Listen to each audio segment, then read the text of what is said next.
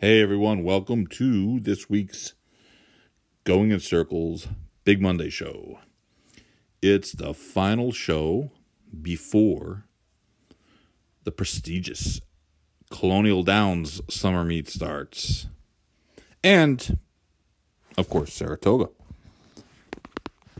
We'll talk about various things, including a bunch of stakes from the past weekend, some things that probably won't be remembered past the show, and we're going to preview at least a couple races on the Thursday card. We'll be back here in just a minute. Hey, if you haven't done it already, it's time for you to sign up for the Going in Circles Digest. Go to www.goingincirclesdigest.substack.com and click on the link to subscribe for free for the latest in stakes previews and stories and all kinds of other assorted nonsense. And I even put up some cool videos every once in a while for historic purposes. Anyways, check it out. Goingincirclesdigest.substack.com. It's free. It should be for you.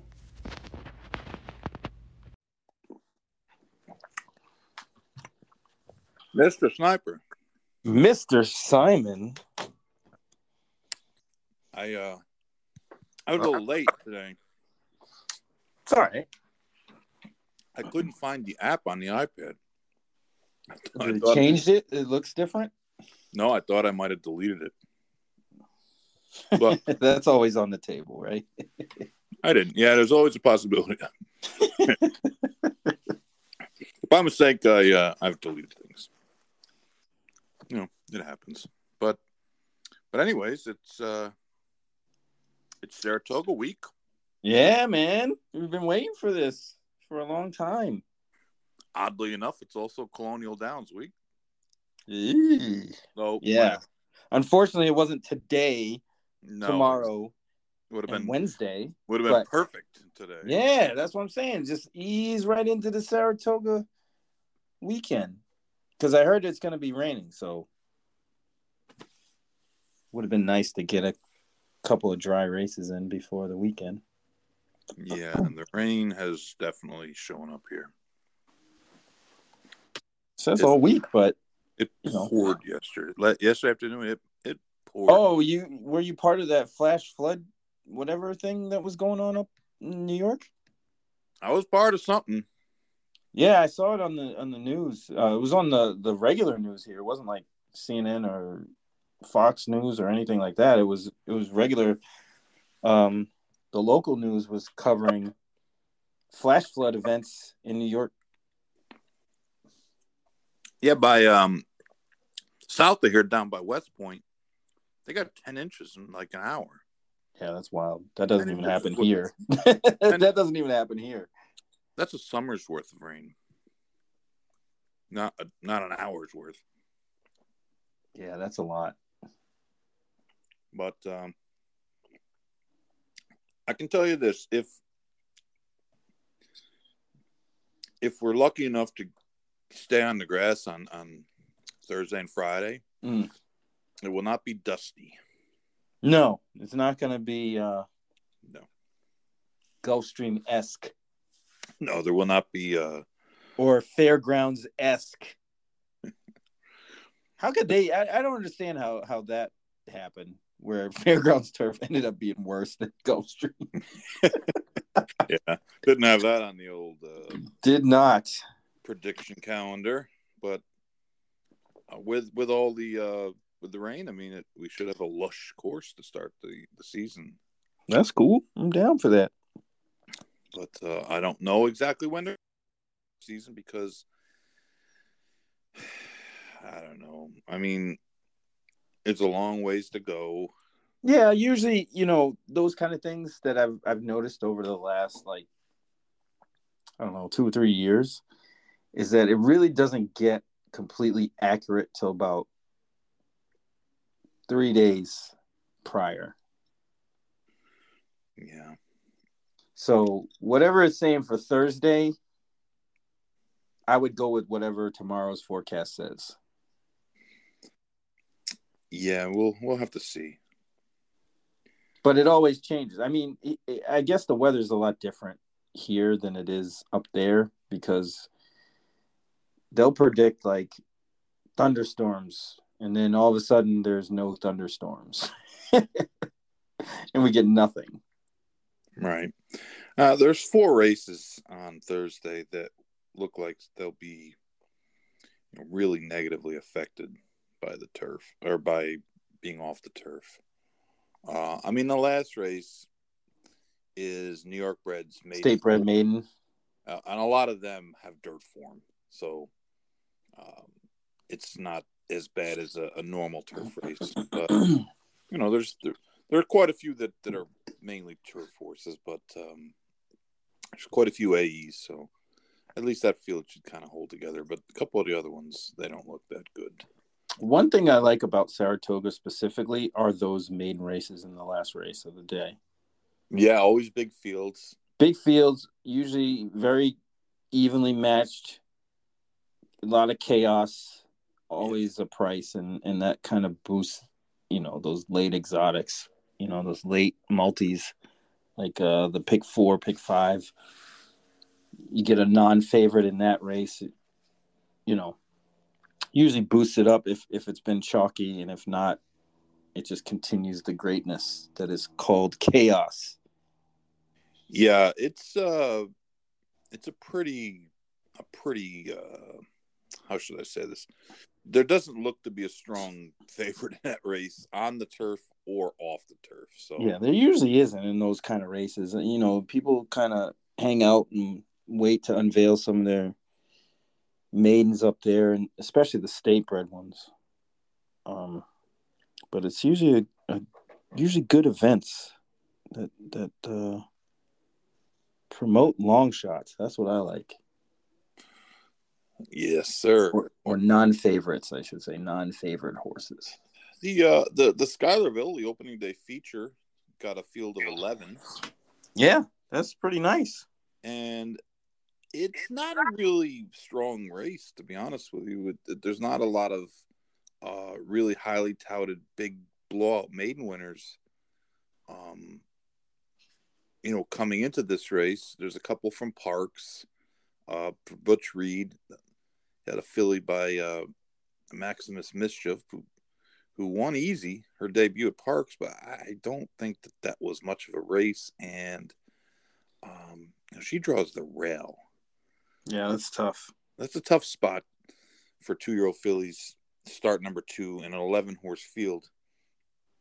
She's going to have to be hustled away from there. Grand Motion trains a horse, and you don't usually think of Grand Motion with early season 2-year-olds, but this was a filly that was a really cheap purchase. She was bought $9,000 last year in January. 9,000 short year, $9,000, and then won first time out in early May at Indiana Grand and or whatever. It made like 50,000. Hoosier, Philadelphia, or not Philadelphia. What's they call? What do they call that track? Oh, Horseshoe, Indianapolis. Horseshoe, Indianapolis.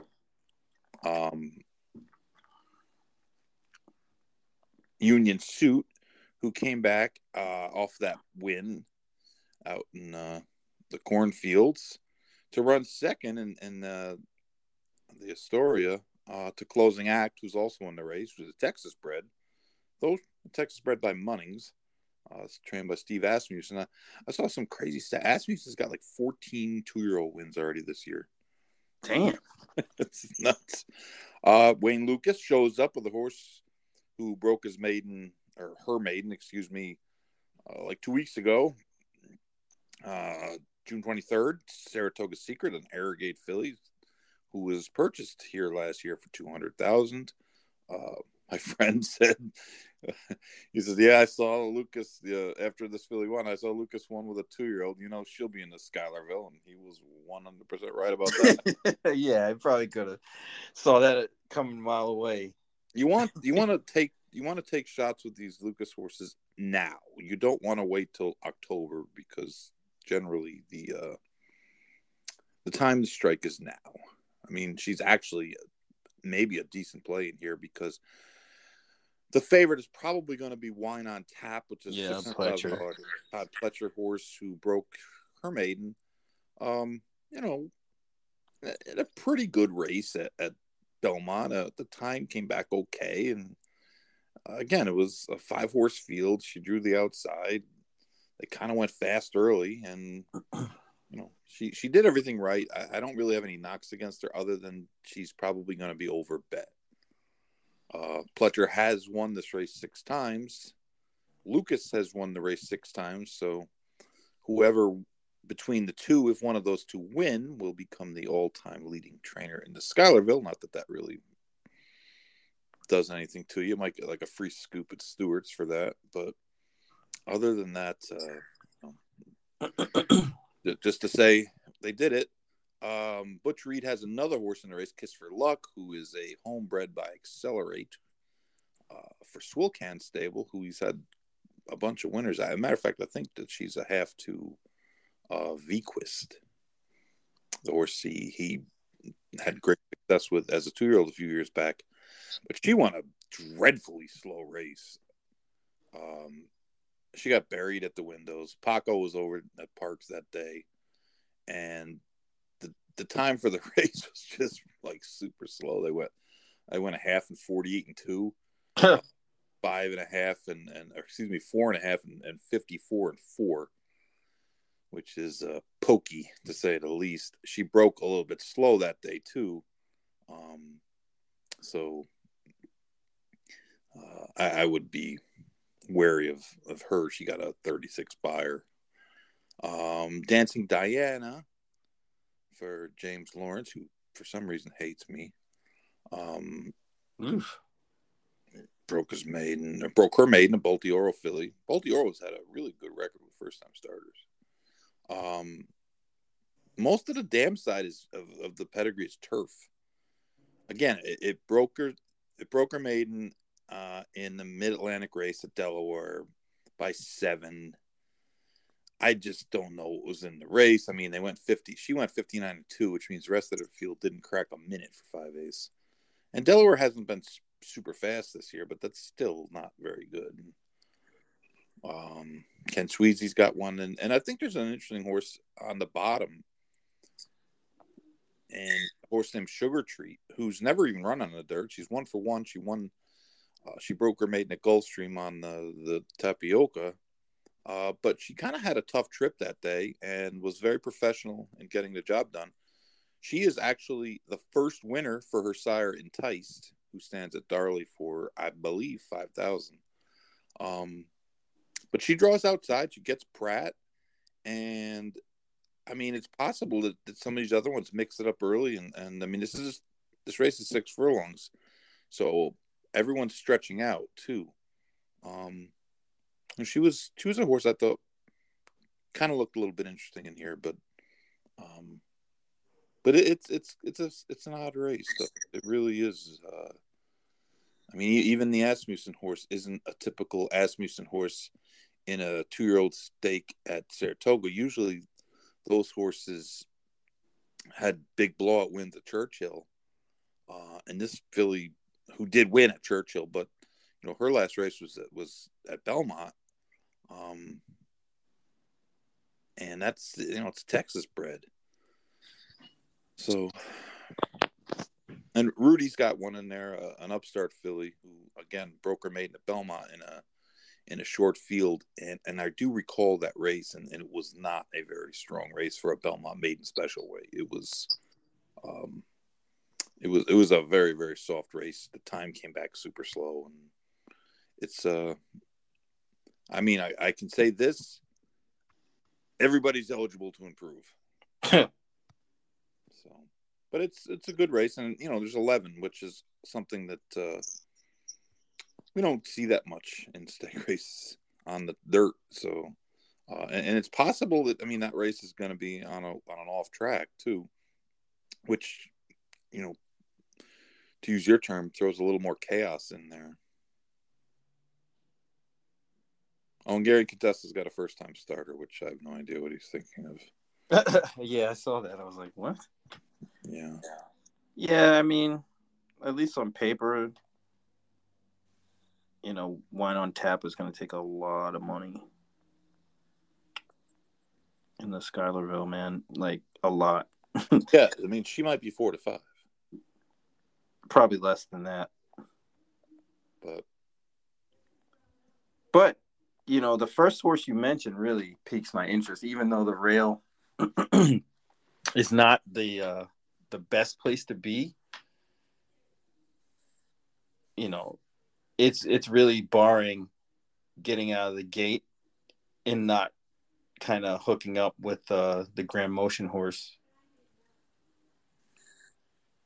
who seems to be a lot slower, at least on paper.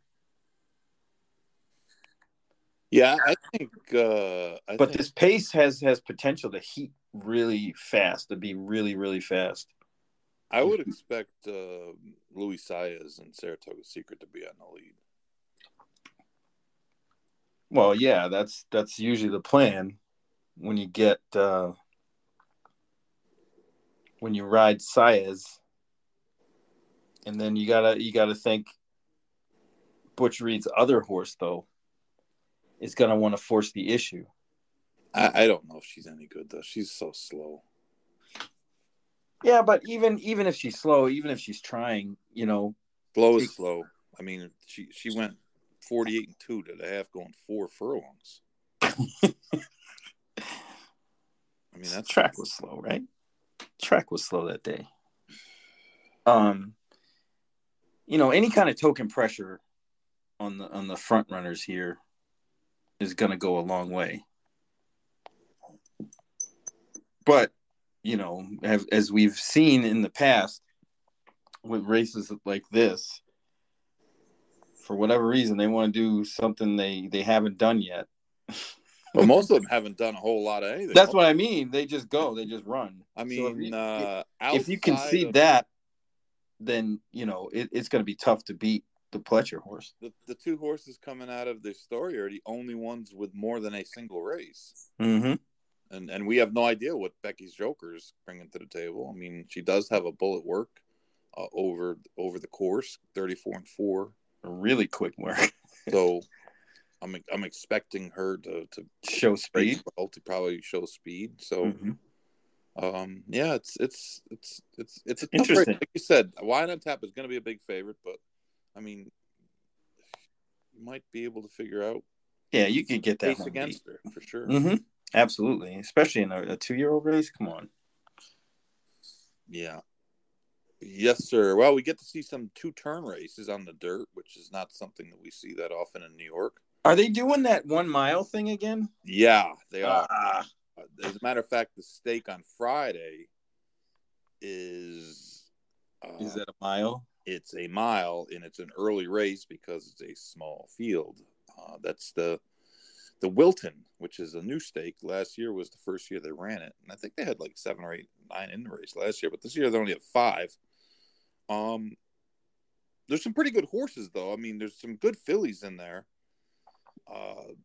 Chad Brown's got 2. A Seed, who comes out of the Acorn, where she got crunched by Pretty Mischievous. And Randomized, who also comes out of the Acorn, who also got crunched that day. They both drew in Wilton and post 4 and 5. Mm-hmm. Sacred Wish for George Weaver, who was a private purchase after she broke her maiden at Oaklawn, and she shipped to Gulfstream for the Oaks and finished second. Wheeled her back in the Black Eyed Susan, and she did no running at all. She got straight up dud. Yeah, she got in a lot of trouble, and she came back in an allowance race in the mud at Belmont the other day, and made a big move like she was going to win, and didn't, and did not. But that was against older horses. This is back against straight 3-year-olds. John Ortiz ships a horse in from Kentucky, who just had a pretty sharp win going 6 furlongs. This is a mile. She's a McLean's Music that's never gone further than 6.5. And the day she did go 6.5, she raced against Bahava, who ran really well the other day, but she just got used up in the pace. She does look like she's going to be on the lead in this race. There's really not any other speed in there that's got her early foot. So she's going to be on the lead. She got Luis Saez. So Luis Saez in the lead is a big advantage. Jose Jimenez has one horse, is got the post number 1, a Justified Filly, who's looks like she just isn't good enough against these other horses. But it's sort of an interesting race, and if Unsung Melody gets to the lead and opens up 2 or 3 lengths down the backside, it might be game over. Yeah, it could be, and it'd be interesting to see how the race gets bet as well. You got the 2 brown horses, and both they have decent form, but not great form. They're both coming off of a race that just wasn't very good. Yeah, bad races. Both an Acorn. Yeah, it'll be that race might be on the mud, might be in the mud too. I'm supposed to get rain Friday, so again, that's another X factor that probably won't hurt Unsung Melody, but Unsung Melody got beat in the mud earlier this year, but that was by Punch Bowl. And she finished a couple lengths clear of Sacred Wish in that same race. So, and Punch Bowl would be a 1-9 favorite. I was going to say 2-5. Yeah. So, the Friday card, if it comes off the turf, will be a little more gruesome, I believe. Yeah, because that 5 furlong race, the 5th, will probably get ugly. Yeah. If that comes off the turf. The return to Saratoga of Battle of Normandy. Nah. That race might be not so pretty. The 9th. Yeah. Another 5 furlong on the turf. Stake, too. Yeah. Yeah.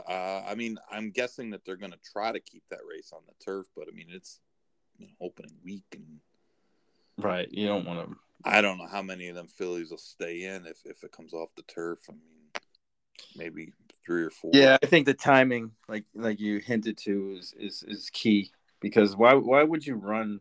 You could run back. It's the first day or second day. You could definitely find another spot, most likely. Well, in that race, Albatrani's horse, Tom Morley, who took over for John Service, Unified Alliance. Brittany Russell's got a main track only. Those horses, those are 3 that'll run. Phil Bauer's horse, Broker Maiden, and an off the turf race last time. I'm sure that he'll probably stay in. But those are really the only 4 that you could say. Those are probably the ones if it washes off. That's right. I'm pretty sure if it comes off, they're going to run. But that's pretty much it. The other ones, it's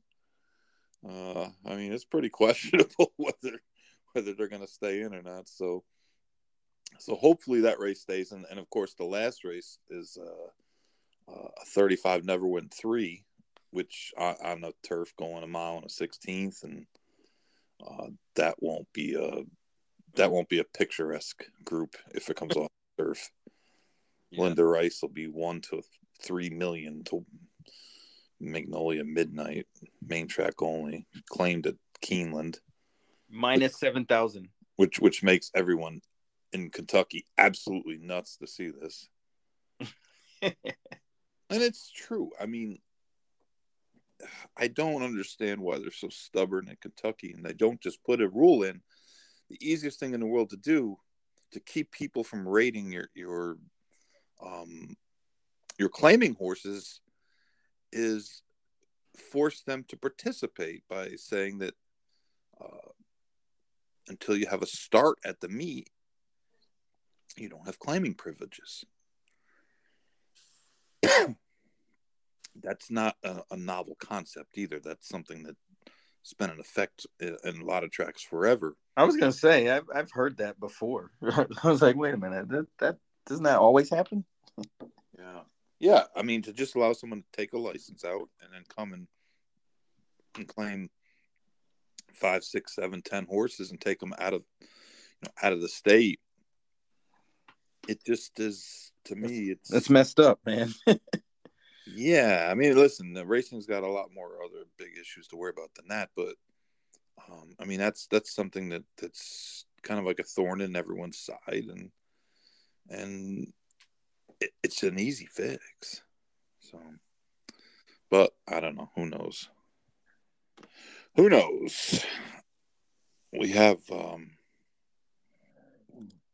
some action at Colonial. I guess they have an I've not seen the overnight yet, but I saw it was announced that they have an all turf card. Most of their cards are typically, right? Let me get a dirt race or two.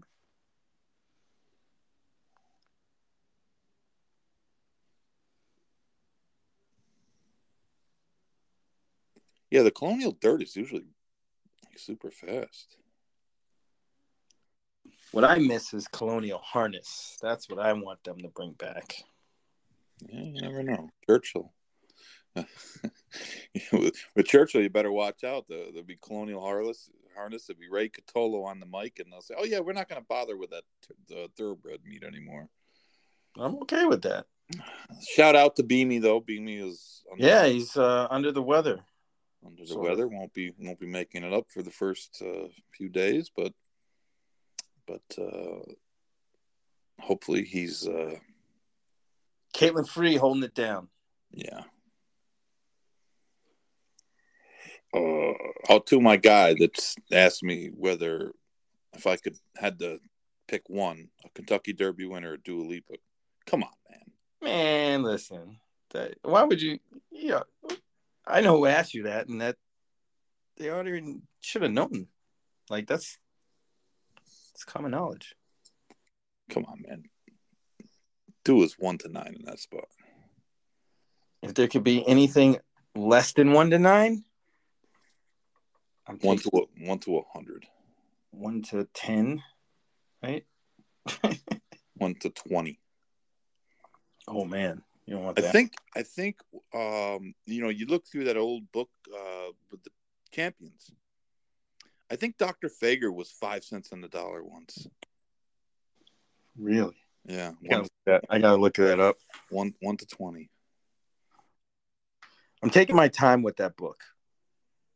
Well, if you start at the beginning, yeah, that's what I'm doing. It's hard to really appreciate some of the stuff that happened because racing was so bizarrely different back then, and we're just not very familiar with the horses' names. I mean, a couple of them are, but I mean, right? Not the also rans, Yeah, and there's the trainers and the jockeys. It's just so far back. It's like looking at the 1890s in baseball. You look at the guys and you're like, who the hell are these guys? But when you start looking at some of the horses, the famous horses, and checking out their resumes, man, it's sick, man. Some of them like Holy Bull and the bids past performances are ridiculous.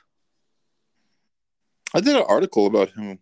I know 2 years ago about his 4-year-old season. It's unbelievable. It's unmatched. Nobody's ever anything close to that. How people were just blown away by. He started out in the West Coast at 7/8. He set the track record, and 2 weeks later, he set another track record, and he just destroyed everyone. Yeah, he was just a beast. Carried 132 pounds, came east, stopped off at Arlington, dusted everybody off. It's on just the so way. absurd to talk about. Just thinking about, how he was campaigned and now the best horses are campaigned now, like in 2023. It's like a world apart. The aggravating thing about it, and I mean, this is not a new topic either. It's something we've talked about a lot, but it's just aggravating that I don't think there's any more aggravating words to racing people than they got their grade 1. It just makes me want to just like puke, man. It just is like, yeah, I'm with you. It just doesn't. Your horse is not going to be a good stallion. I can tell you that 95% of the time it's going to be a bad stallion, because 95% of them turn out to be bad stallions. It's a pretty solid number too. Run your horses, man. It's like that shouldn't be a credential. Oh, they won a grade 1 race. Lots of terrible horses win grade 1 races. Sorry, Sid, but Wes Willpower is a grade 1 winner. Come on, man.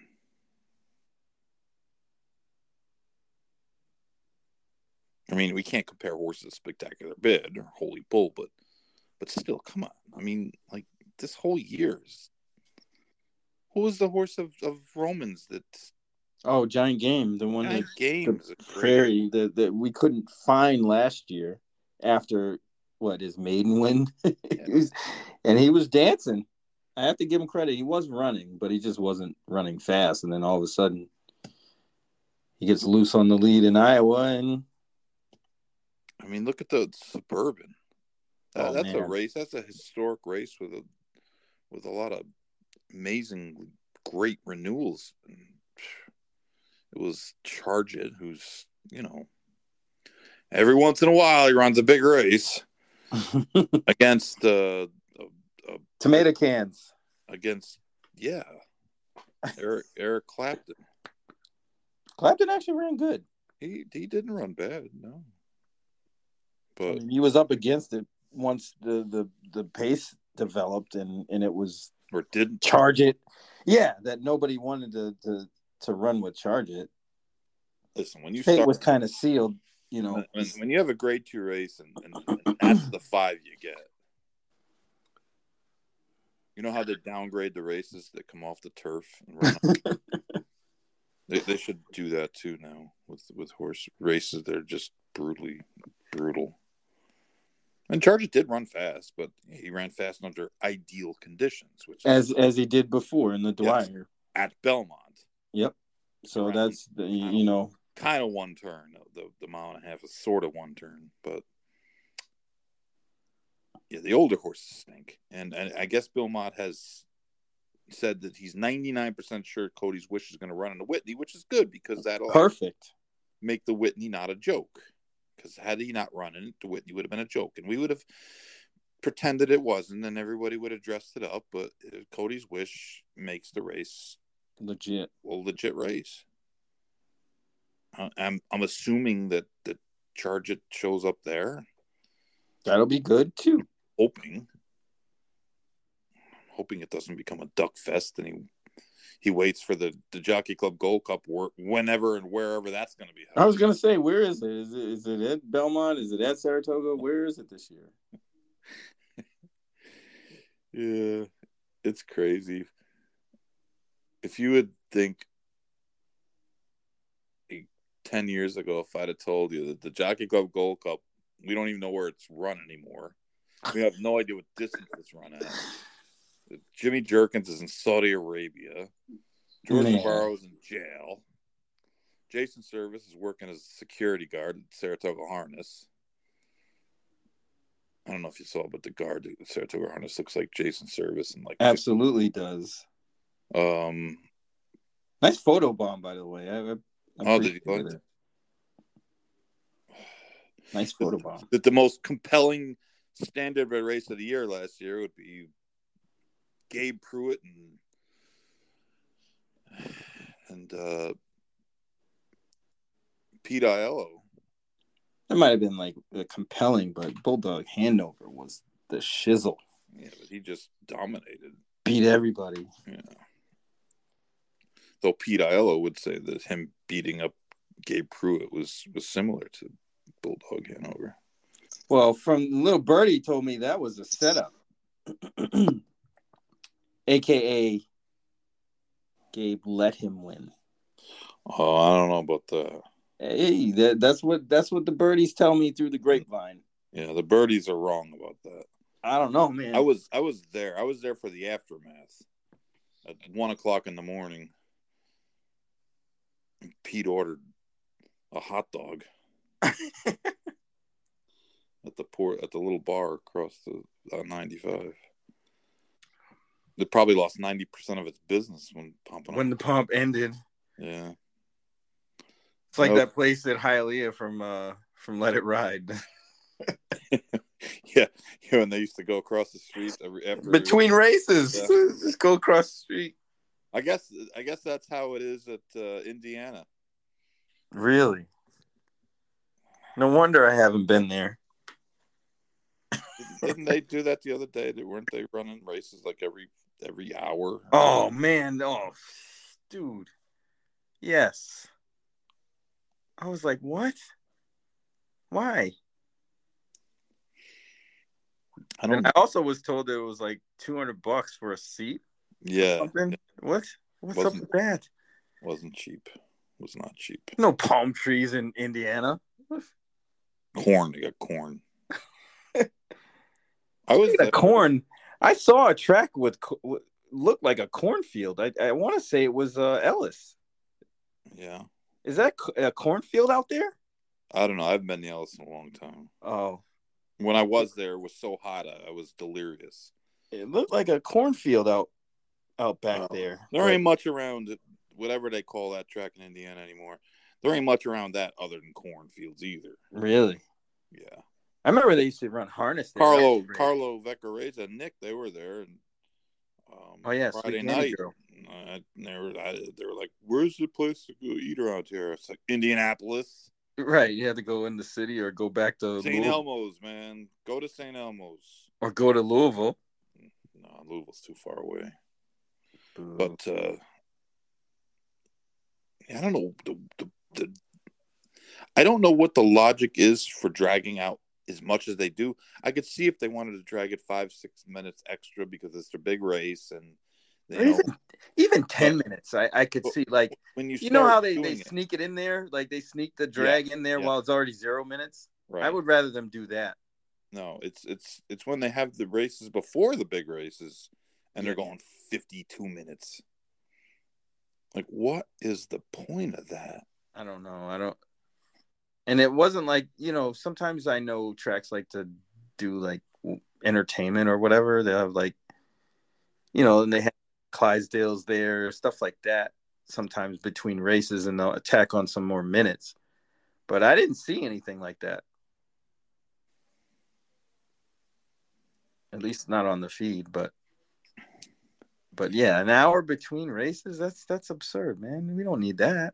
No, the Indiana Derby was it's okay. Verifying one, but verifying, I like to think that anytime verifying wins, it's by accident. Something happens. He probably prevents somebody else from winning that allows verifying to win. Yeah. I think it was Cagliostro. Yeah, what's the jockey's name in Cagliostro? Morales. Yeah, Edgar. Edgar did a lot of zigzagging. Man. Edgar could not figure out which path he wanted to take, so he took 4 different ones. At the same time. Yeah. And still finished third. I don't know what the numbers come out of that race were, but I'm going to guess that race is not going to be. No, because Race Kane is not. No. Race Kane looked like good horse. He loomed, man. Loomed. But I don't know where that race came from, because he's just awful. Up until that race from, what was it, the Gotham? That was that weird race. The Gotham, yeah. It went ridiculously fast to the half, and then they curled home, and it was in the It was weird. flop, and the horse got loose. And Yeah, it was a all around strange race. Raised Cane did run okay. I mean, Better than he had been. those horses are all just okay. They're just okay. Like the Iowa race was kind of more the same.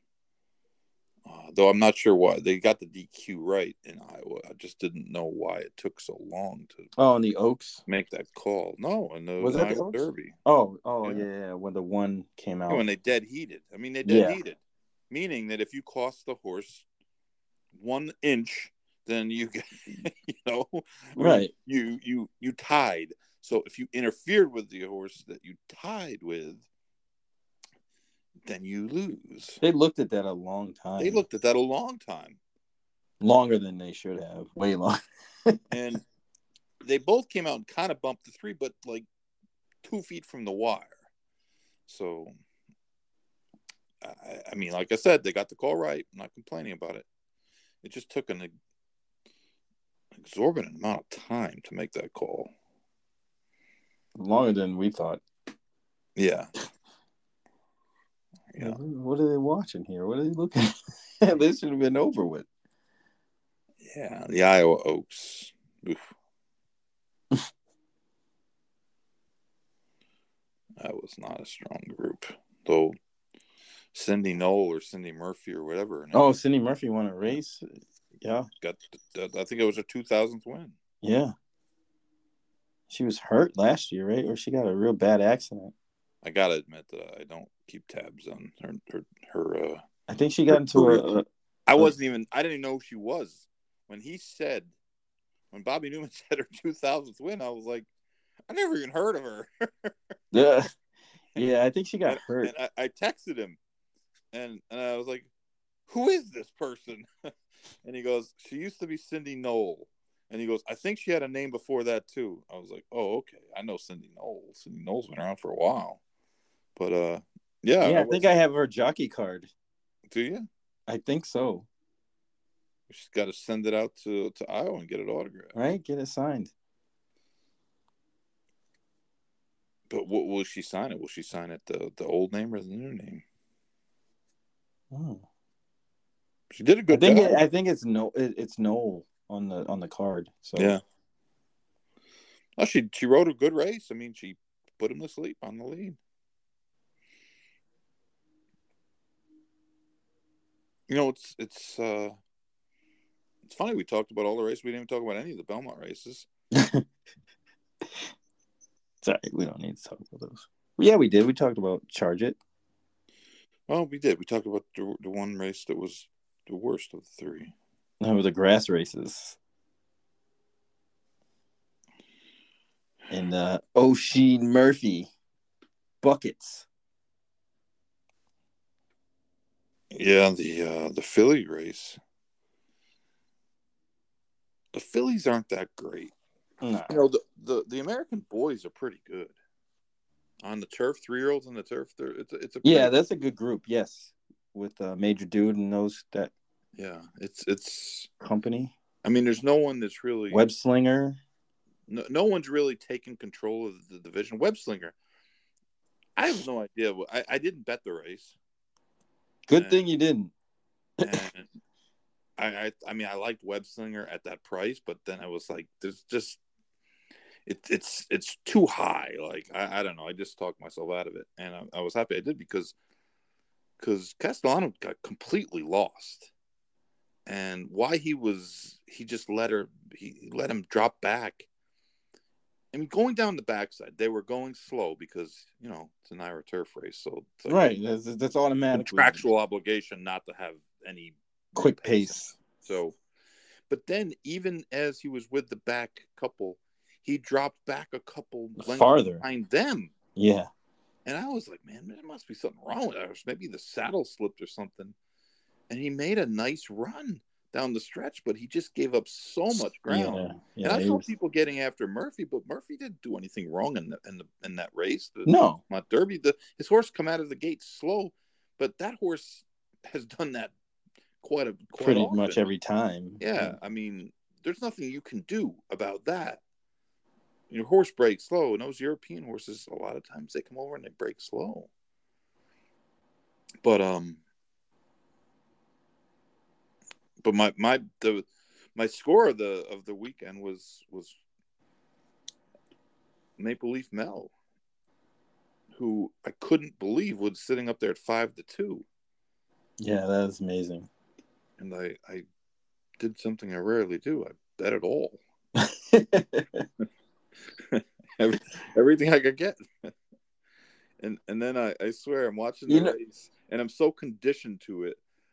As you know, they go into the turn and she's basically dominating the race. I mean, you could see that Rusty Arnold's filly had chased and she had full drive, yeah, at the top of the drive. No one else really was involved, and then the Brad Cox filly, the undefeated filly, kind of made a little bit of a run, but nothing ever threatened her.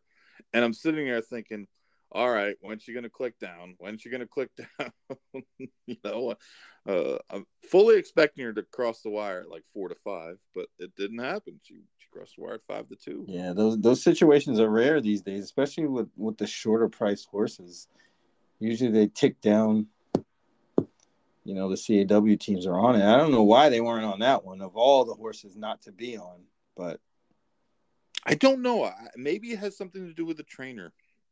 It has to. I mean, she's only won 2 races before that life ever. You don't see rookie trainers get horses like that. I mean, basically, that's the division leader, and I know that she'd worked for Jeremiah and all that, and she's familiar with the horse, but it just is something that you just don't see very often, and she's just too fast. I mean, she breaks sharp, and then her first 50 yards. Quick, man.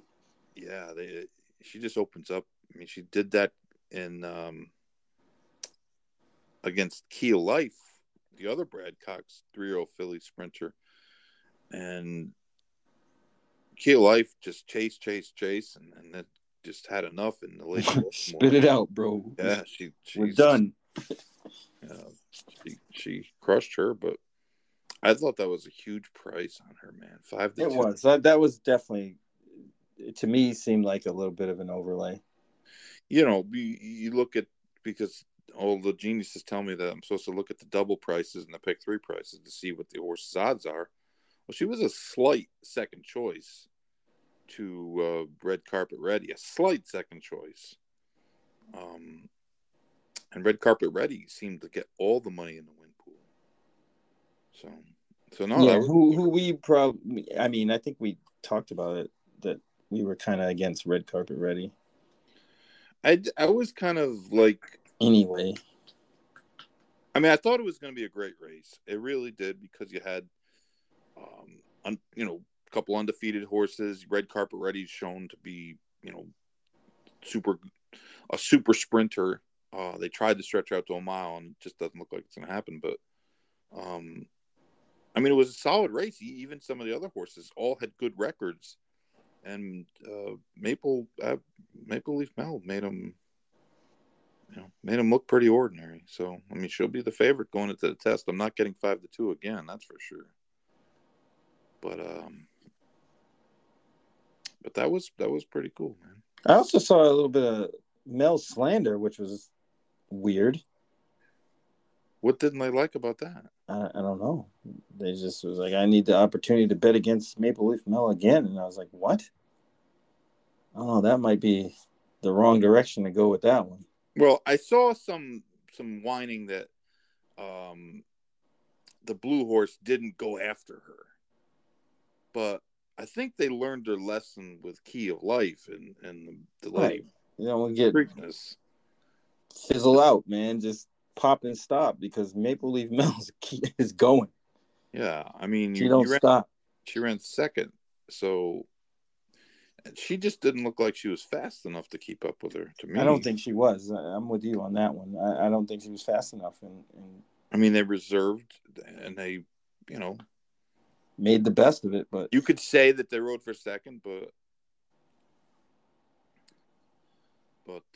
they kind of were, because yeah, they knew. Yeah, right. So I'm expecting the first 2 at least will be back for the test. I don't know what happened with red carpet ready because nobody asks questions. But I mean, she never doesn't fire, so it was kind of unusual for her not to fire. I think Cherie's horse Vaha, she ran pretty good to bronze third.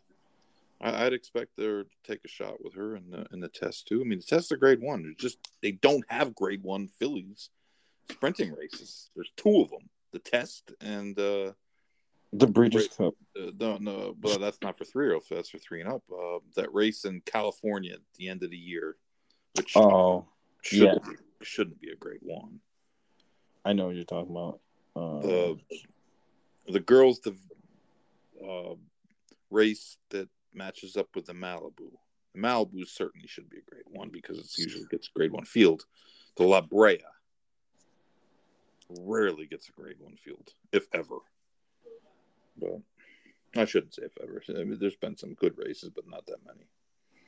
But it's just odd that 3-year-old fillies just don't get many chances to run in grade one races. Yeah, that's weird. That's strange.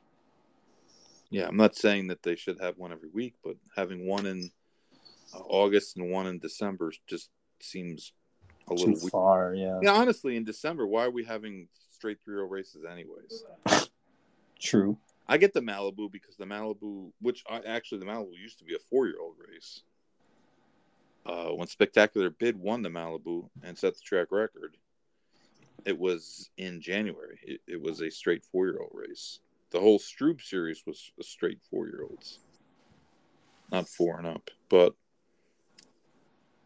yeah, it's tough for me to accept that 3-year-old Philly sprinters have to wait till December 1st or December 26th to get a shot. Yeah, that stinks. Outside of the test. So, that's weird. But these fillies are pretty good, man. The sprinting fillies are pretty good, and they really aren't that far behind the older fillies. I think that if all stays according to plan and everybody stays healthy, that there's going to be 2 or 3 of these 3-year-old fillies in the Breeders' Cup Sprint with a realistic chance. Yeah, I'm down with that. What about Reincarnate? He ran good. I mean, back to back. We kind of thought he was going to run. He had a good race in him. That's how he wants to run. Yeah, you just got to get out and wing it. Yeah. I mean, I saw that they were kicking around, maybe trying the Travers next time.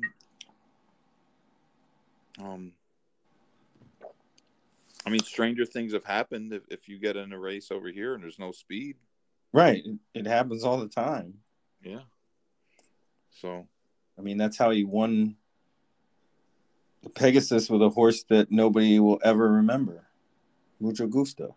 Yeah, right. He shipped him over. No speed in the race, and it's crazy that Irad won that on the lead too, because he's not good at that. I pointed that out the other day. Did you? Barry Spears hates Irad on the lead. He fumbled the bag too. I forget what day it was. I want to say it was Friday. Badly on a speed horse. It's almost like the clock he has in his head just doesn't do it on the lead. But off the pace, he's money. He times it right every time. We got a new track announcer on Thursday at Saratoga. Forgot all about. Oh yeah, Frank Miramani makes his debut. His not his Saratoga debut, but his full-time. Right, his full-time Saratoga debut. He did call races there last year, but where hasn't he called races at? There's not many places he hasn't called. He's been around. It'll be a little weird. It'll take a little getting used to. I mean, that's not a voice that you associate with Saratoga. So, I mean, he called it. Didn't he call it Hialeah? He called it Hialeah, yeah.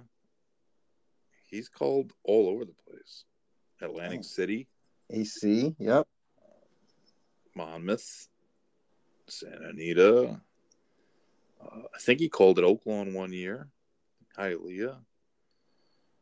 And he's called using other people's voices. Yeah, I like when he does that. That's funny. He doesn't do it anymore. He's got to bring that back. He doesn't do it anymore.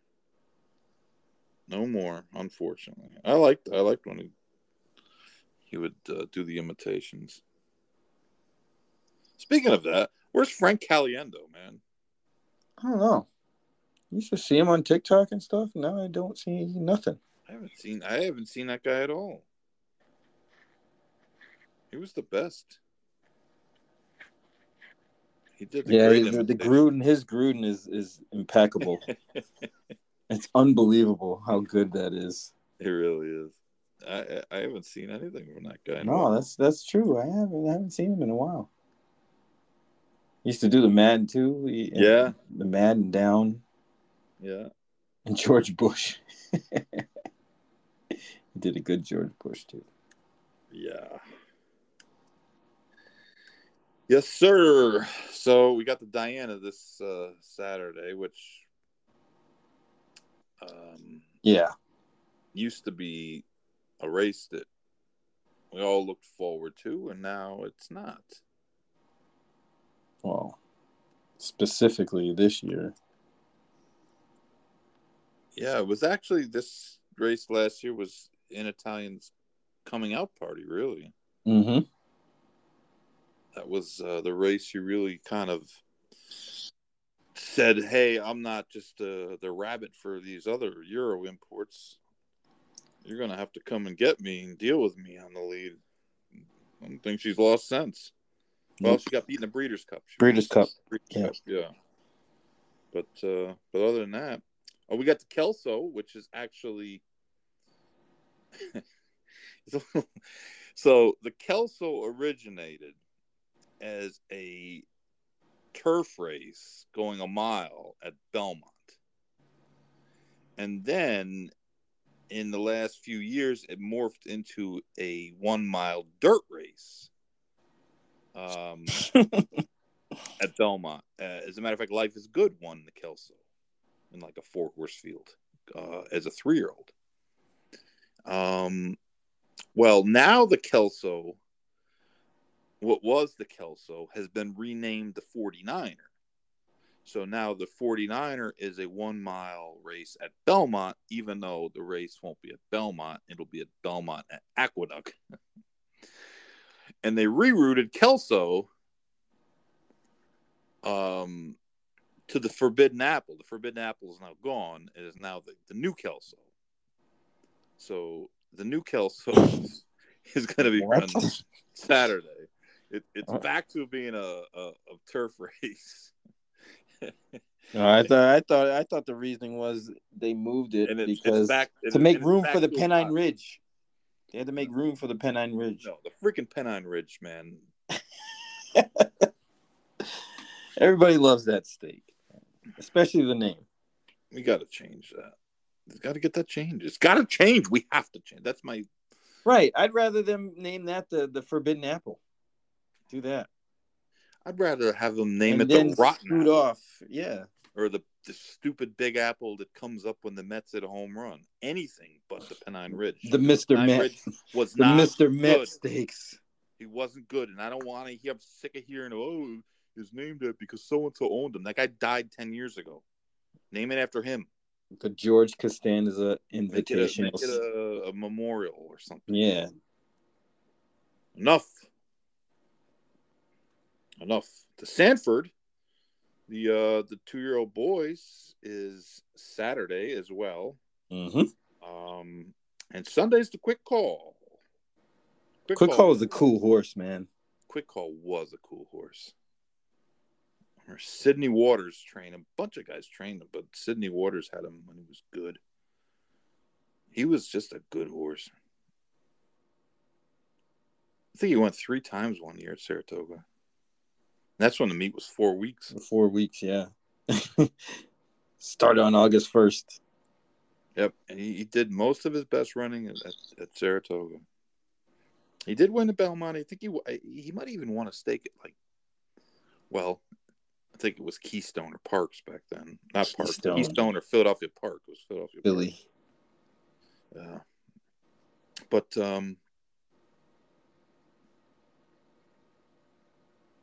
yeah, 3-year-olds on the turf going 5.5. So I probably won't be betting the race, but it'll be interesting to watch. See, that's where I thrive. So it's good though. It's nice to get Saratoga back. Yeah, we need it. It was right on time. The hiss of things getting ridiculous, and everybody's out on each other's throats on horse racing Twitter.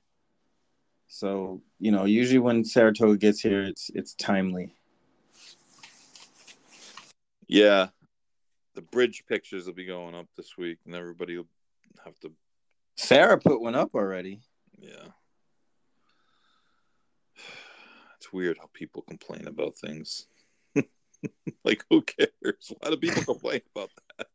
There's lots of shit to complain about. A lot of more important stuff than the bridge picture. Or the Del Mar versus Saratoga.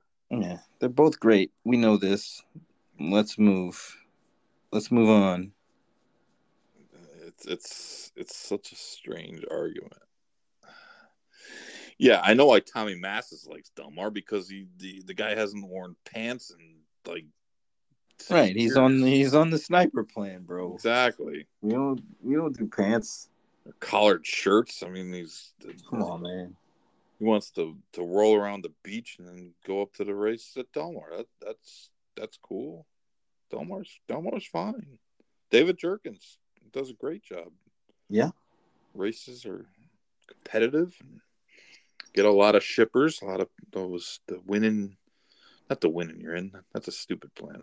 The ship win plan, which incentivizes people bringing horses out there, and they do. And the incentives are really good. So, yeah, Del Mar's there's nothing wrong with Del Mar at all. It's fine. Got Colonial coming on. Told you 2 years ago, that meet was better in Saratoga, which usually never happens. I don't know. I don't think it's better. I don't think it's ever better. It was that year. Too many Calbreds. Too many Baffert. Still, 2 to 5. It was better. It was better. The fields were way bigger. This was I want to say 2019. You were just winning at that place, and you were drunk with success. No. You last year had a lot of success there. But there's no better. They're just good. Yeah. I mean, I guess it just comes down to preference. Every other meet in the country kind of pales to these two. At least any extended meet. Well, Colonial wants to broadcast their opening day card. Sorry, that made me laugh.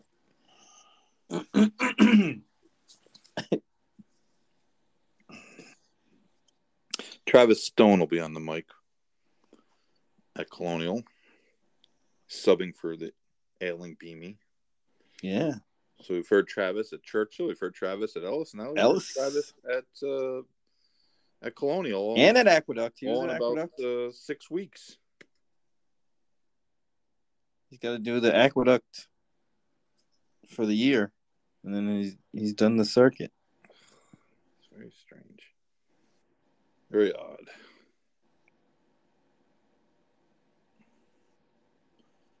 Monmouth will have the Haskell next week. We'll talk about that. I'm not exactly sure who's going to run in it. Though it appears, the Mage, Mandela right? horse, Mandela horse is running in it. Go Rocket Ready, and Mage is apparently running in it now too. So who else? I don't know. I'm guessing that Mr. Baffert will have a horse in it. Probably one of the Arabians. I don't know if it'll be Lion or Knight, but Arabian Knight keeps firing bullets. So probably that one. Probably him. There's not much for 3-year-olds out there now. So after the LaSalle Derby, there's really nothing for 3-year-olds. So Philly, right? PA Derby.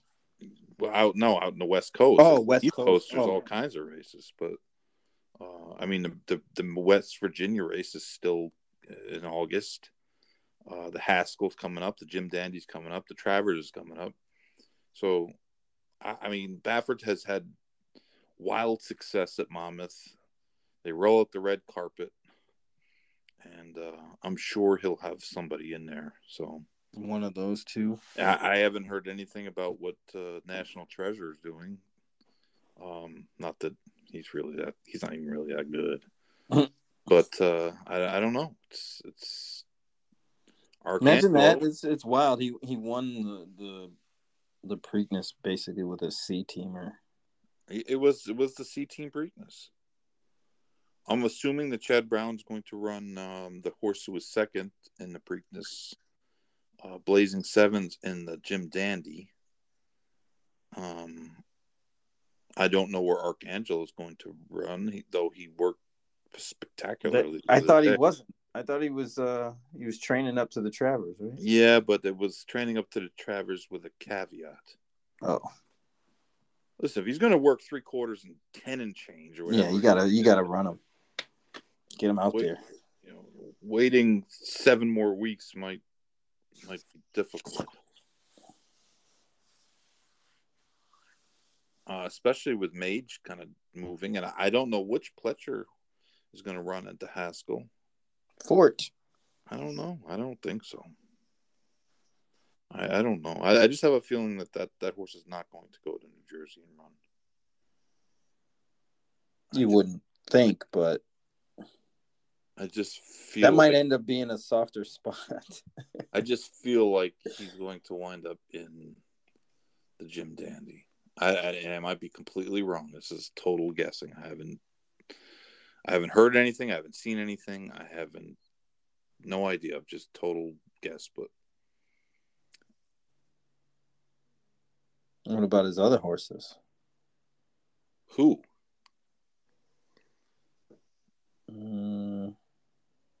Touche. Tappet. Tappet Trice. Yeah, Tappet. I got to be in a drive from start, or King's stops yeah. at the barns. Yeah, King's stop at the barns. King's left the barn door open. I'm guessing maybe the Chad Brown. I'm getting Chad Brown and Brad Cox mixed up now. The one that won the Pegasus, the minor league Pegasus, not the big Pegasus. Wasn't that how Brad Cox horse just got up in the final jumps? I don't remember. Better than something or something. Brad Cox has got like 500 good horses, man. But they all they win a race and then they go away for 2 months. Like, where's instant coffee, bro? At Walmart, apparently. It's the only place you can find instant coffee because the horse is nowhere.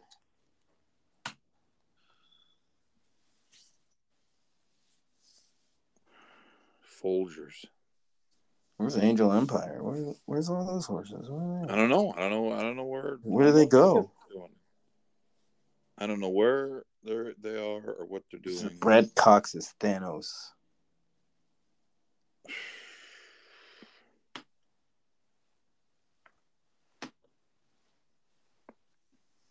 I guess we'll see when they enter. Yeah. We're doing a Spaces on Wednesday. We are. Yeah, at noon. Noon. Be there. Be square. It's Friday.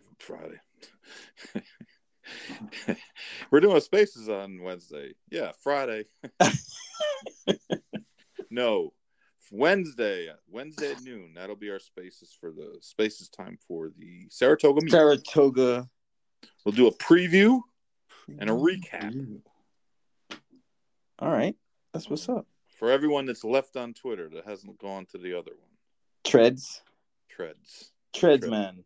I haven't done the Threads thing yet. I got to do it. It's I just so far kind of underwhelming. That's what people have been saying. They got to work the bugs out. I mean, it's not really much different, except there's a lot fewer people that you know. You know, so. But no, I'm on Threads as whoever I am. I don't even know what my name is. I don't even know how you look things up. I just get, what am notifications on Instagram saying Going so has Threads. Like Steve Bick has Threads, and I was like, what? Yeah, and when you click on it on the on the Twitter, it doesn't put you onto the proper thing on Threads. Yeah, because they're gonna fight too. So can they please stop like screwing with our Substack? Yeah, like why do you got to be like that, Elon? You got a bigger fight to worry about than little Substack. Right, you got to train to try to beat up Zuckerberg, who's Taekwondo trained. Stop, man. We are Going in Circles podcast at threads.net. So, I mean, I just wish it would stop. It's really annoying that they hide if you put a Substack link up. Yeah, they hide the tweet. It's a publishing app, man. Ain't nobody publishing on Twitter. Or what's the matter with them people, man? What's the matter with them stupid billionaires? Right? Get it together. I know one thing. If I was a billionaire, I wouldn't do this crap that these guys do. Yeah, there's a lot of that stuff I wouldn't do. Like, go to the bottom of the ocean. Let's build a spaceship. Stuff like that. Let's build a spaceship. Yeah. Nope. Let's nope. not. I'm going to be firmly planted in my pool with my personal chef coming in. Yeah, definitely not going to the bottom of the ocean. Yeah, no. The bottom of the ocean would be my pool. That would only be like 7 feet deep max.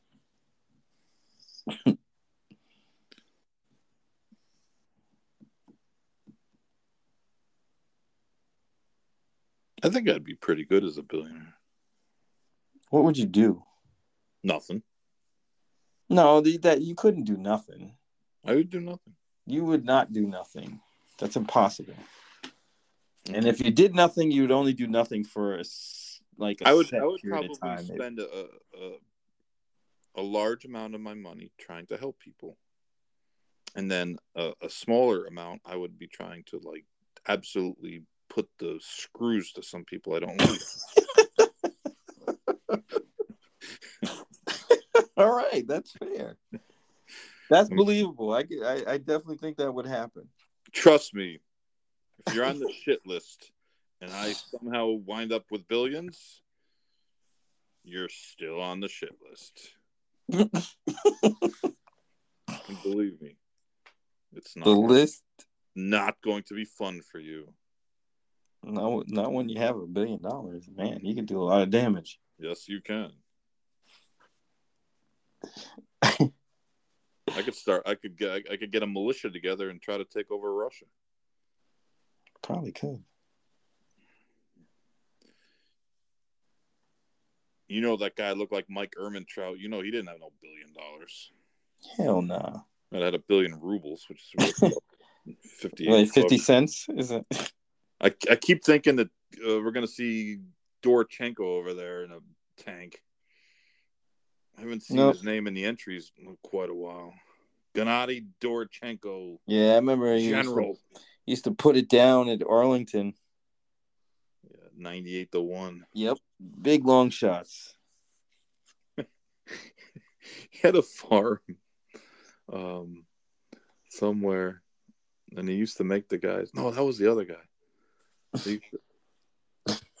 The guys drove the van from the farm. That was the Venezuelan guy who was always 100-1 too. But he put these bizarre jockeys on and found out that the jockeys were driving the horses in the van from Ocala. That's gangster. Yeah.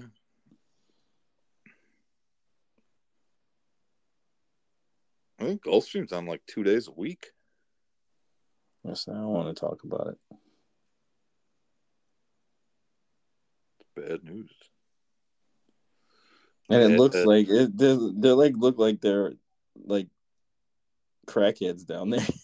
Because there's no turf and nothing's green. It's all brown mud. No, exactly. When it rains, and it's like, oh, that doesn't look appealing. A decidedly third world country look to it.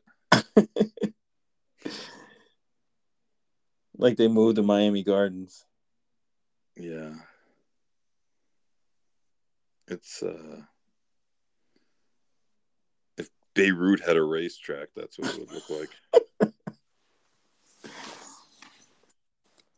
Hialeah looks better right now, grown in with grass. Man, Hialeah's.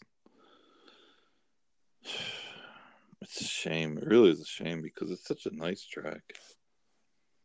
Gorgeous. It wasn't easy to get to. It was a pain in the ass to get to. It is. But what a nice place. Once you're inside, it's like, and I know that needs a lot of renovations. It probably is full of asbestos. But still, it's a cool spot. If you ever get down to South Florida, I would check it out. There was some serious history at that place. Yeah, man. Oh, but think about it. It's a world we live in. There's no more Calder. Hialeah's a casino. Gulfstream runs year-round. Doesn't even have turf. I mean, it's like bizarro land. People are choosing to stay at Ellis Park or Colonial instead of Saratoga. Arlington's getting the wrecker ball.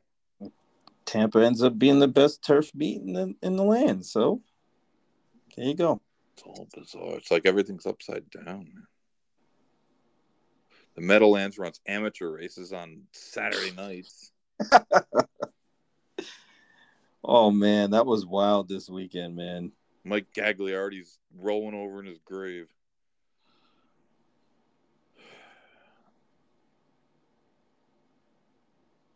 We got to get Mariana back.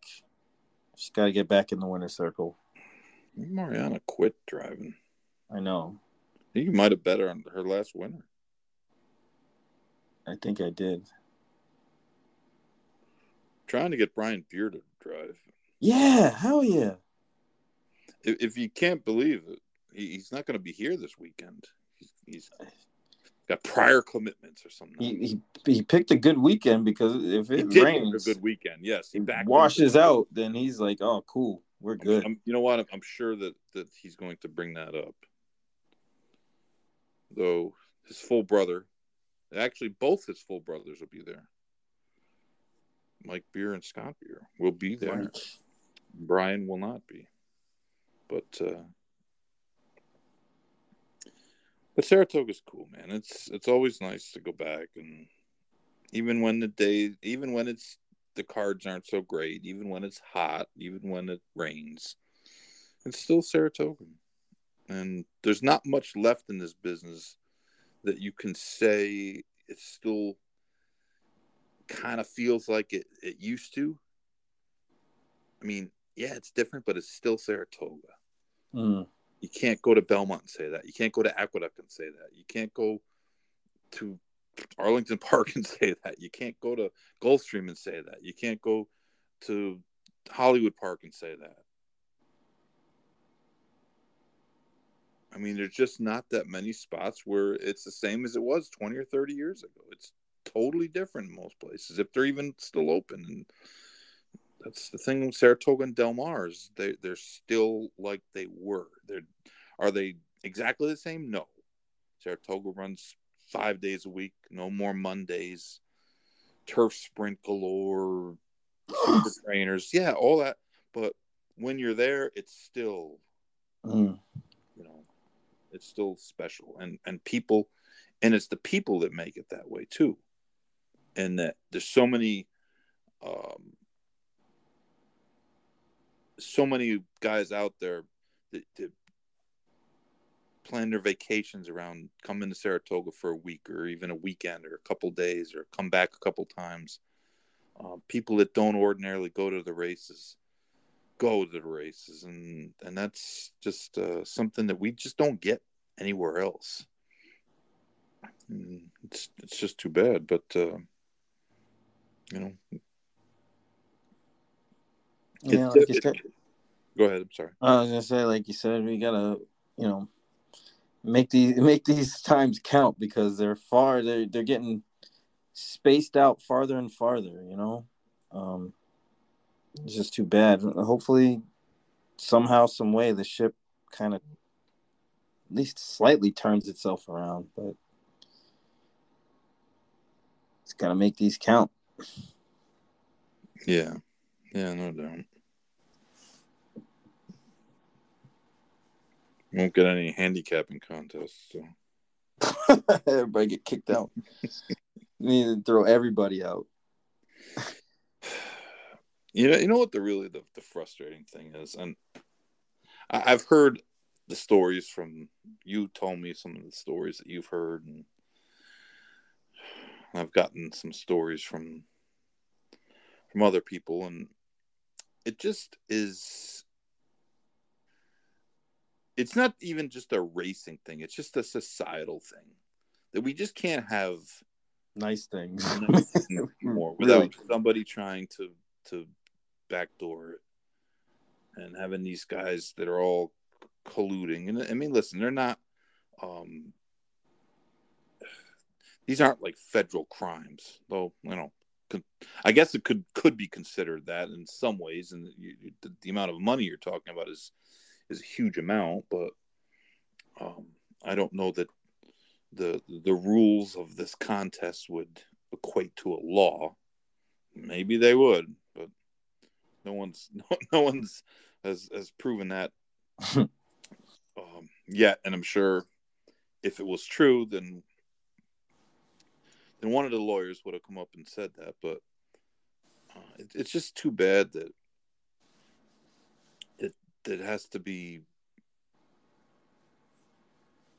basically ruined. And it's a lot. I know it's a lot of money, but it doesn't make it. It's just the whole thing is unseemly. They should just go to one entry per person, and that's all. If there's any collusion, you get two choices. They either throw you out for 10 years, because 2 years just isn't enough, or they reenact the scene where they put the guy's head in the vice. Just smash his hand. I'll volunteer to be the vice man. Really? Yeah, I'll vice them guys up. I'll You said that too easily. That's why I had to make sure. Well, you just hate. It's like what would be appealing to mainstream people about horse racing? No, because everybody thinks everybody's cheating and a gambling contest, right? Where if you have a good 2 days and you make a couple, and I'm not going to complain about the format or anything. It's not my place. I don't play in the tournaments, and but you have to have people that are basically not following the rules, and a lot of them, and I shouldn't say a lot of them, they all know that they're skirting the rules. Mm-hmm. And some of them just aren't even that good at it. But people will jump up and down and go crazy over a drug positive for some medication that has no effect on anything at some minuscule level, and this guy's cheating, this and that, and it's nothing of the sort. It's all bullshit. Didn't do anything. Didn't have any effect on anything. Especially the ones when the guys get positive when they get beat by 27 lengths. Oh yeah, really moved them up. He got beat 30 lengths without it, But this is a different story. This is more than one people. This is a group of people that conspiracy are planning. All right, it's a conspiracy. They're conspire, and that just to me it just sucks. Like of all the things, just if you had any balls, you would just play straight up. Yeah. Mm-hmm.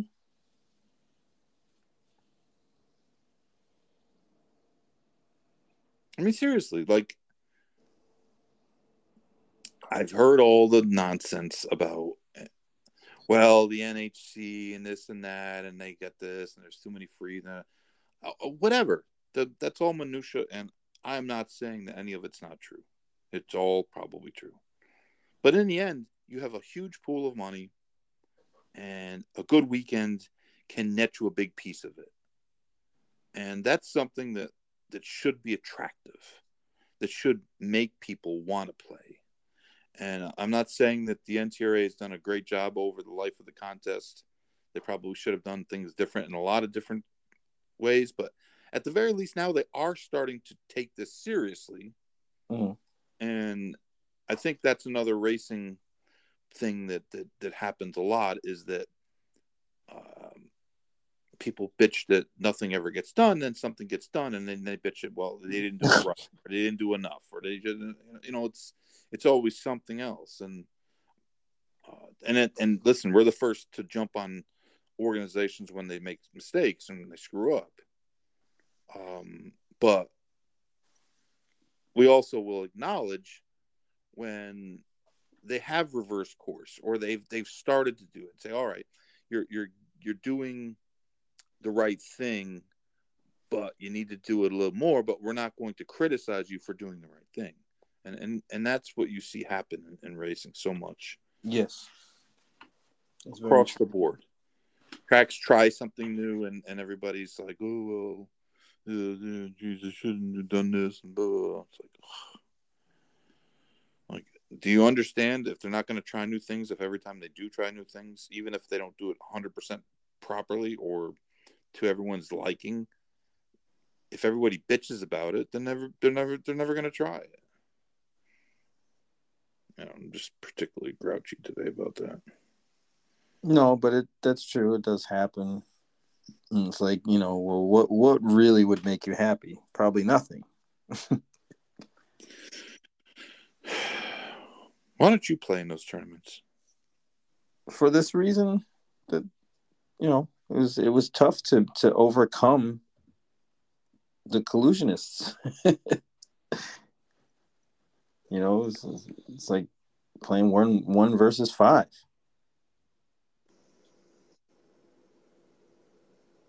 Basketball game 1 versus 5. The math wasn't mathing. So I was like, well, I can take those entry fees, put it through the window, and probably make just as much money, if not more. Just wouldn't be in one of the bigger contests, Right.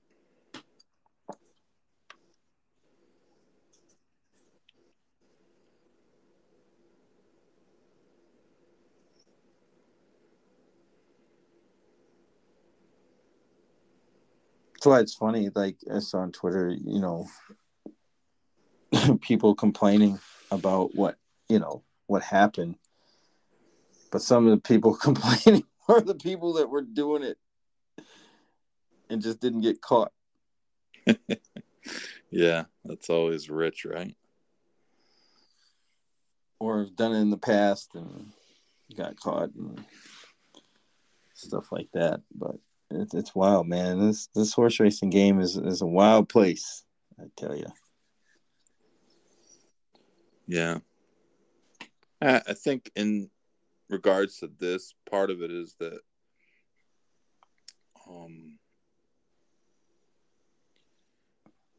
horse players just aren't considered that well by the industry. And it's a contest that doesn't affect breeders or owners or trainers or jockeys or anybody else that actually has someone representing them. And as such, no one really pays that much attention to it. I would imagine that most participants in the game have no idea that anything's even going on. And Probably not. because it doesn't affect them. So they just look at it like, Well, whatever. Yeah. And like from our standpoint, I think everything is affected because it's associated with the game and it's run by an industry organization. And if it's not on the up and up, then why would everything else be on the up and up? Right. The snowball effect. Yeah.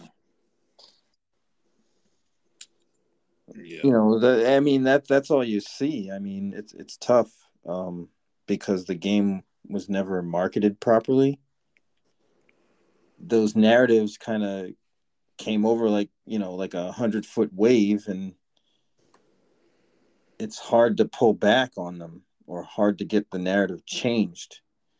There's always been, like, ever since I can remember, there's always been the stigma that horse players were shady people, and only the horses that were juiced up won. I mean, as long as I can remember, those notions have been out there about people at the racetrack, and all kinds of monikers and sayings and things that you might hear. And as of late, we haven't done anything at all to dispel any of those stereotypes, false stereotypes, mostly. I mean, because when you think about it, really, most horse players are kind of nerds, essentially, whether it's for pedigree, math, that sort of thing, and that equates to dollars. So that's where the attraction is. Mm-hmm. But lately we haven't been able to get out of that. The bad press cycle. Whether it's the horses breaking down, the trainers getting suspended, all that stuff, especially now when all these broadcasts come on, they want to be, forward with everybody about what goes on. And we haven't had much good press in regards to the industry itself. We've had single stories like, Maple Leaf Mel, things like that. But as in general, our as they say I used to play this baseball game on Nintendo back in the day, Baseball Stars, and there was a category for prestige, and that determined a lot of what the money you would get if you win games. Mm-hmm. So I think that's what we are with the industry. The prestige is down. Everybody's morale is kind of shaky because of HISA and all kinds of things going on. It's just seems like a really big transition point for the sport with no direction. I mean, I don't know what direction things are really going to go. I mean, HISA was like, yeah, we knew HISA was coming, but there's some things that are going on now that nobody foresaw.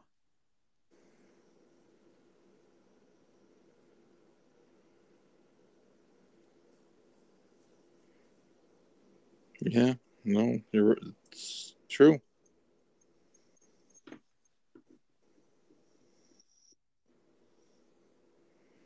That's why we have to enjoy the good parts when we can. Yes. So we're gonna fire. We're gonna fire, and we're gonna win.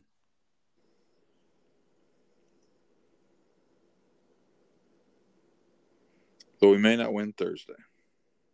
No, because it's gonna it's gonna wash out. We're gonna win, but it might not come. Need your water. You need your water shoes or your wetsuit. Yeah, we can't use no mud caulks anymore. No turn down. No turn downs. Nothing that might help a horse in the mud.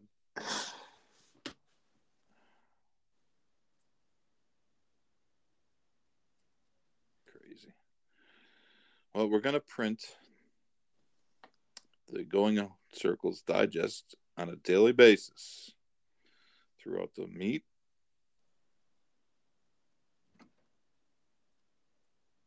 Probably have 5 or 6 editions a week. So subscribe if you listen. You know, you should really email Mr. Stephen Chris and ask him how he does it or how he used to do it. Well, he used to do it in the racing form. I know. By print time. Yeah. Yep. How you pull that off? It's really aggravating that the Twitter, like, yeah, they baller block in the Substack. It's so stupid. I mean, if we're there, we're there. You know what I mean? Like, right. Just because we're linked to somewhere else doesn't mean we're trying to steal people. It just means that we have other things going on. Right. I mean, we're still there. Still got 6,000 followers. I mean, come on. Come on. And I paid a stupid $8 a month. Oh, man.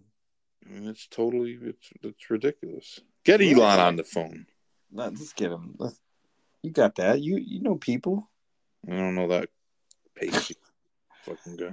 Yes, you do. No Elons.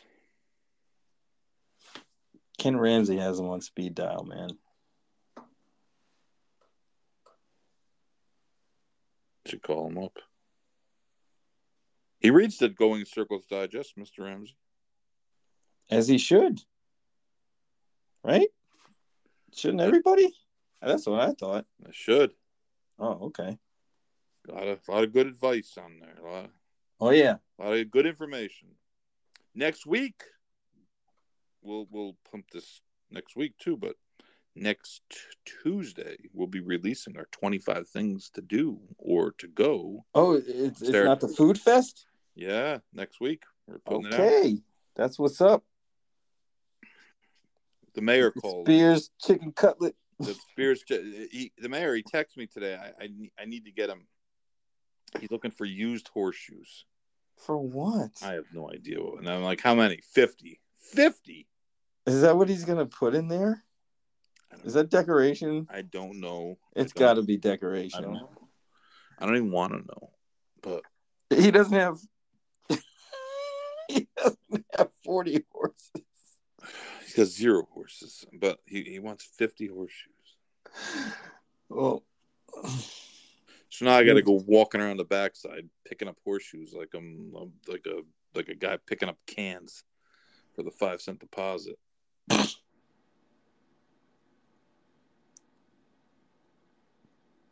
The hell? Yeah, exactly. And he said this in the middle of the day? It wasn't like at night? No, he texted me this morning. The hell? He texted me this morning, then sent a message through someone else.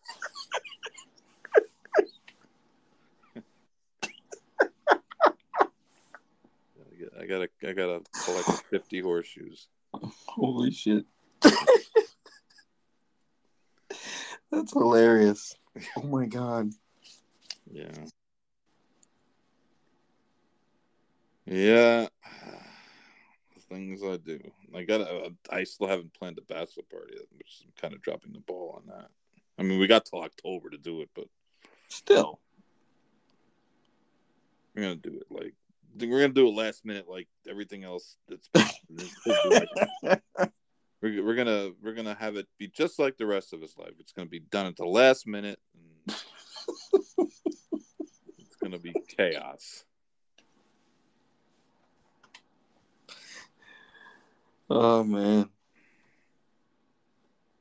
Just praying that we probably should get a lawyer to sponsor the party. Yeah, that would be ideal. Cover the DWI's potential. Gonna take everybody's keys. That's why we got Johnny Uber, man. Uber Johnny, man. Johnny Uber. Is it Uber Johnny? Uber Johnny's supposedly he's MIA. We gotta dig him up. But isn't there a Johnny Uber also? Uber Johnny. That's Uber Johnny. I thought there was two. Just one. Officially Uber Johnny, though he could be Okay. called Johnny Uber. I think he answered either. I'm not really sure where he's at, though. So Nobody ever knows where he's at, but he's the No. Uber guy. What? Yeah, he's the Uber guy, but we're not really sure where he's at. Nobody knows. He's slippery, this guy. Yeah, these are my friends. Well, all right. Sounds good. We've got another week of Summer League. Got Wemby got buckets, and now they shut him down. Yeah, he said, okay. You saw the goods. You see what we do. This is what you get. After all the bricks the first game. You can see the rest in October. Yep. That was good. That was a good move. Yeah. He's done enough. He's done enough. Summer League. I know there's some people that are in the league now that barely play that were ridiculous in Summer League. You would have thought they were NBA All-Stars if you watched their Summer League clips and games. So I don't put too much stock into it.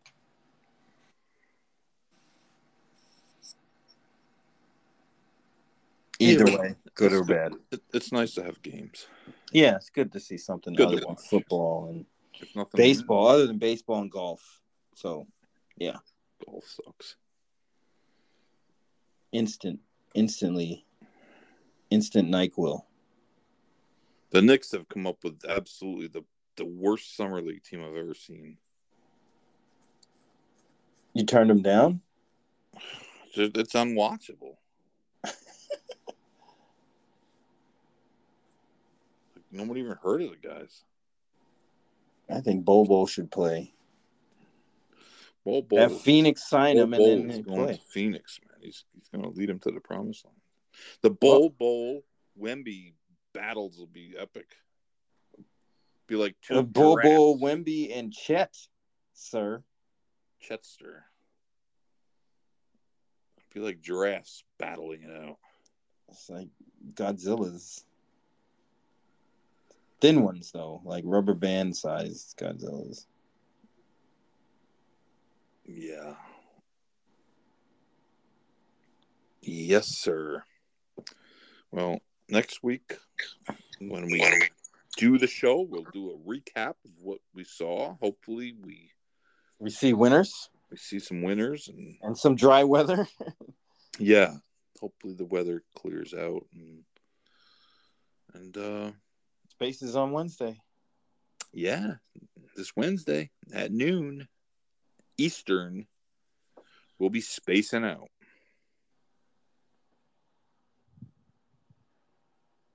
Do that all the time anyway.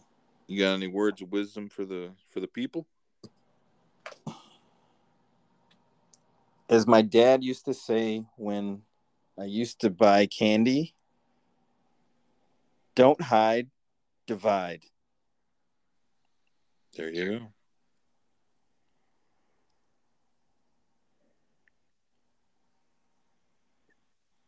And on that note, we're out. We'll see you next week.